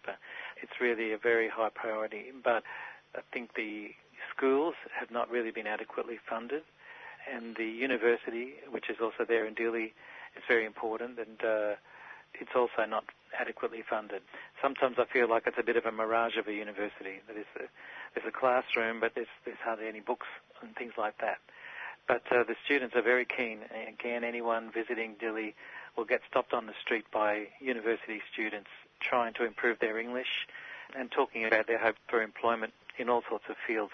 And as well, partly because of this problem, there's quite a lot of Timorese students studying in Indonesia and in Portugal, a few other countries. So there's a few in Australia, but there's an overseas student base as well. Has the new government proposed a priority for agriculture? Yes, it has. Agriculture is what employs most people in Timor-Leste. Improving the output and improving the incomes that people get from agriculture is a very important part of the long-term development plan of the country. What about businesses, small businesses? I imagine there wouldn't be too many big businesses. And what's been the focus of money gone into Dili itself rather than into other areas of East Timor? I wouldn't declare myself an expert on this, but it's really a place where the street vendors for currency exchange and mobile telephone airtime, are very much in your face. And, of course, selling food and very small restaurants, that's all more prominent. But there's also a lot more vehicles, there's a lot more servicing of equipment, telecommunications and internet and so on going on. Everybody's pretty switched on about communications in Timor-Leste, partly because there's a predominantly young population, as you pointed out, and also there's not much money, so people are really smart to get the most out of the few dollars they can actually afford to spend on these things. Has nepotism been a big problem?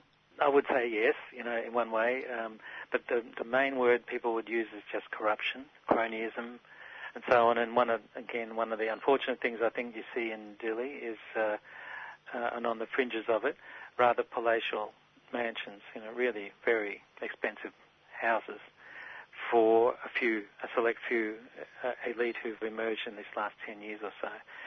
There's some things which really shock you in a way.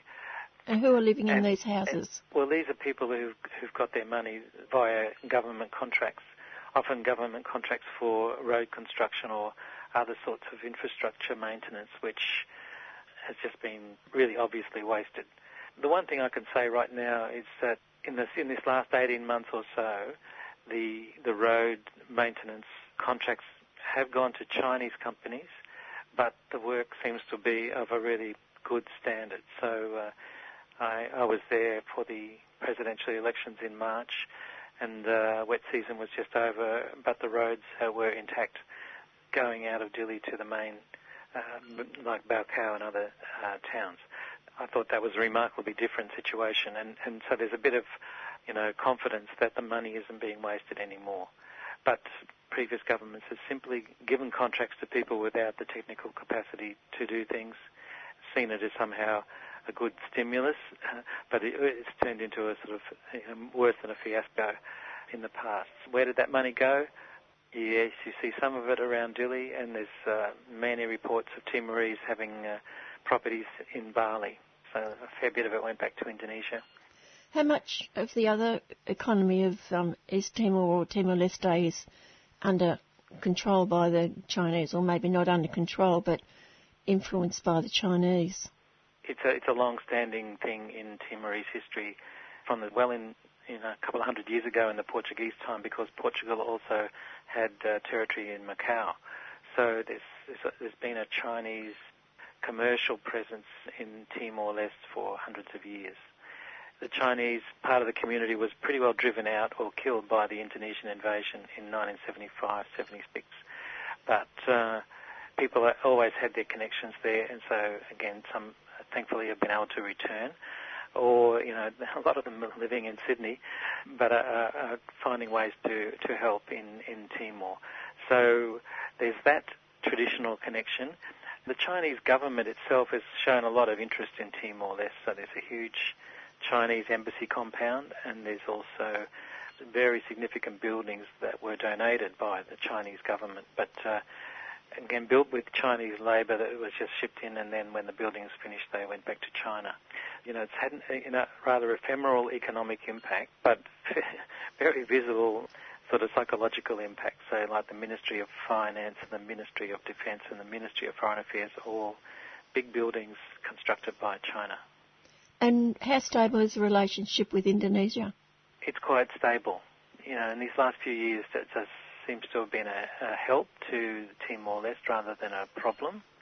It's obvious when you read anything about political discussion in the region that the military in Indonesia still feel a lot of pain for the loss of the territory which they had invaded and occupied. But I think that as a political class, the leadership in Indonesia has abandoned the idea that they could ever get that back. So there's no sort of pressure coming like that on Timor-Leste in these last few years. That's good, and it's obvious that a lot of trade would happen across the border and by ship, and also there's quite a lot of trade to Singapore as well. Finally, on Timor-Leste, Peter, negotiations regarding the conciliation process on the seaboard border between Australia and Timor-Leste is scheduled to be resolved, I believe, next month. How important is that when you talked a moment ago about the lack of or the less importance now of that oil and gas coming from that area? Is that also lessening in that area as well as the former? No, there's two levels to it. There's definitely a very widespread sense of national injury in Timor-Leste that this border has not been settled. And the role of the Australian government in frustrating the people, is palpable. So it's important at the level of general relations between the Australian peoples and the Timorese people that this be settled. And there's a resource aspect to it because of the gas field called Greater Sunrise, which is probably straddled or is close to where the boundary ought to be. So a little bit of it might be in Australian waters, but most of it probably is in Timorese waters, but maybe there's a bit in Indonesian waters too. I think the negotiations over the boundary will just inevitably take place with an eye on the resources as well. And so it's a sort of a pragmatic commercial deal as well as something to do with international law. And it is important, I think, in the long run. There's definitely a very strong opinion in Timor-Leste that says the country's doomed unless Greater Sunrise is rapidly developed. And I express the other opinion that, perhaps it doesn't, if it's developed quickly and money comes on stream, maybe the money will be wasted. And as far as we know, Greater Sunrise is the last major petroleum resource undeveloped that the Timorese would have ownership of. Therefore, what happens to the revenue is very important for the long term. That there needs to be a transformation of the economy in Timor-Leste. It's obviously very difficult to do it, given the experience of the last 15 years, and there's only really one more serious shot at it, and therefore that resource has to be handled very carefully. There's that voice that says, well, let's not rush into it.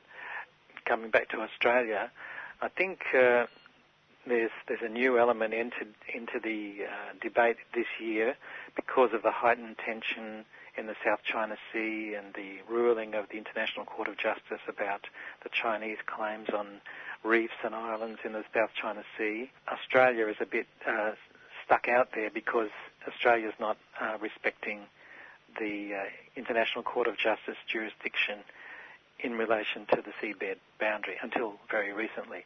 So the United States has started to say more or less in public, we really want Australia to settle that issue in conformity with international law. So there's that going on, as well as the fact that the Woodside Petroleum is the developer of the Greater Sunrise field, perhaps has changed its own planning and wants to get on with developing that field, and it can't do it until these issues about ownership are resolved.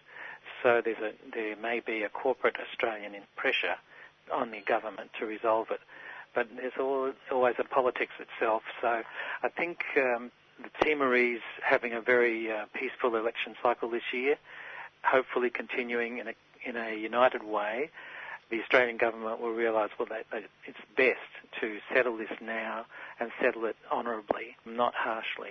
That would be my hope. That certainly hasn't been much honour so far, has there? That's right. That's why I think a lot of Australians are quite pleasantly surprised at the rapidity with which things have developed since January this year. So it's only really in January that it became clear that Australia had sort of dropped the hard-line approach.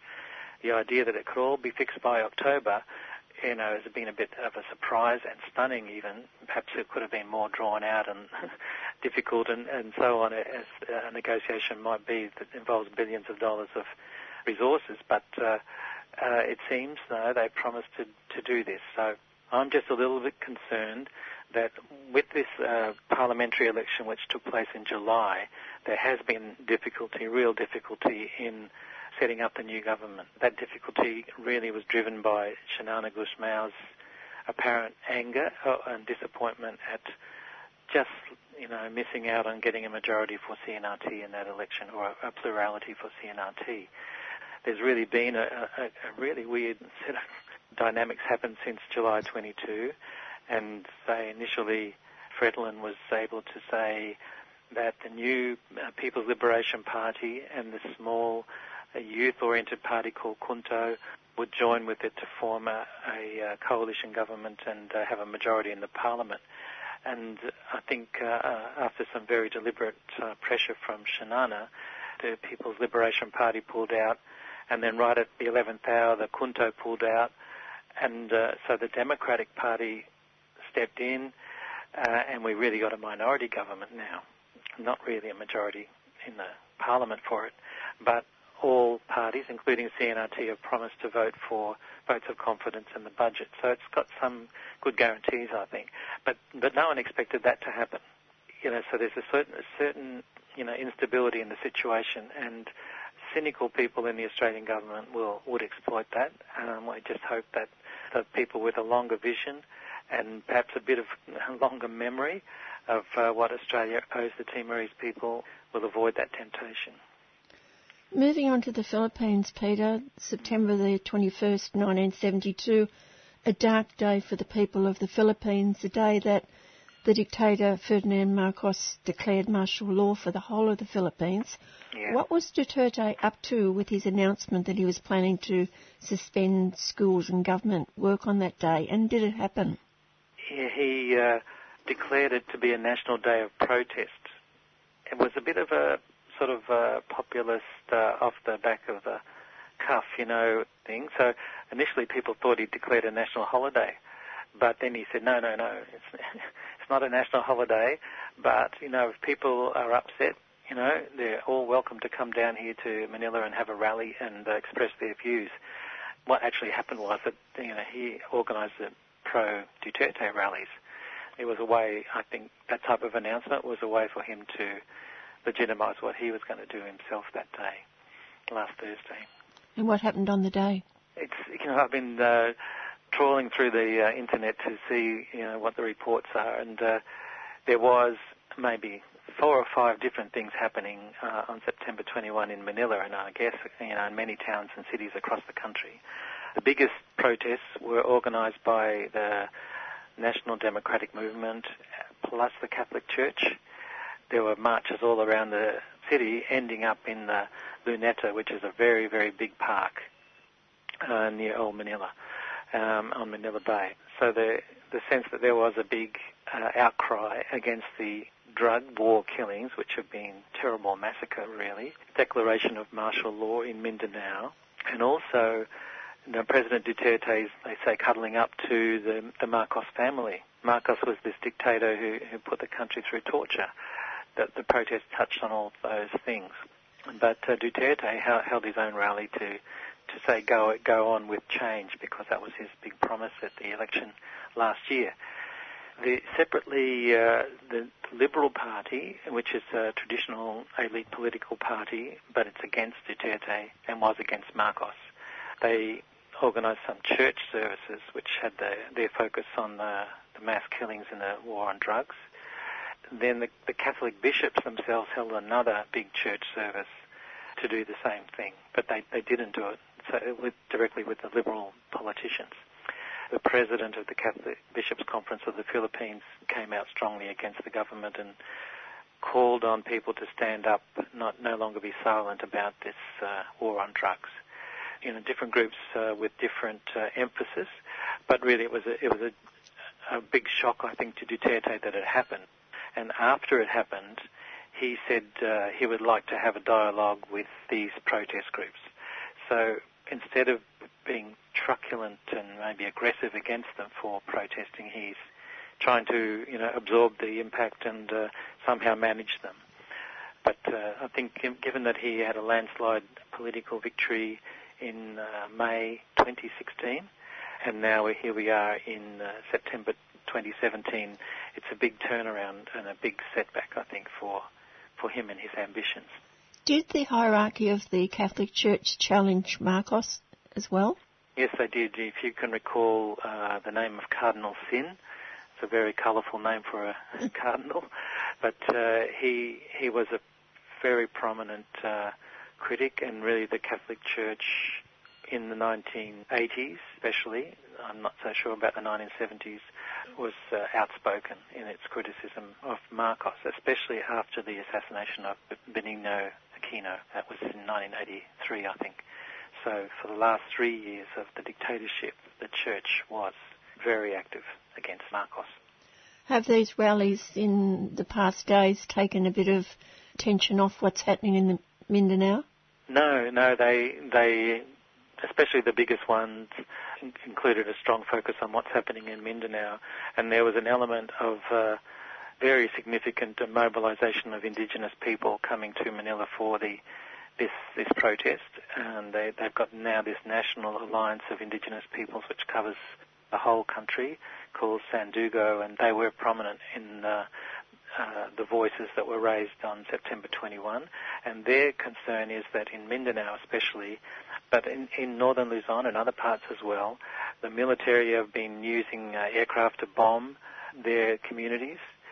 It's really continuing a sort of war against them to force them off lands which now, mining companies and logging companies want to seize.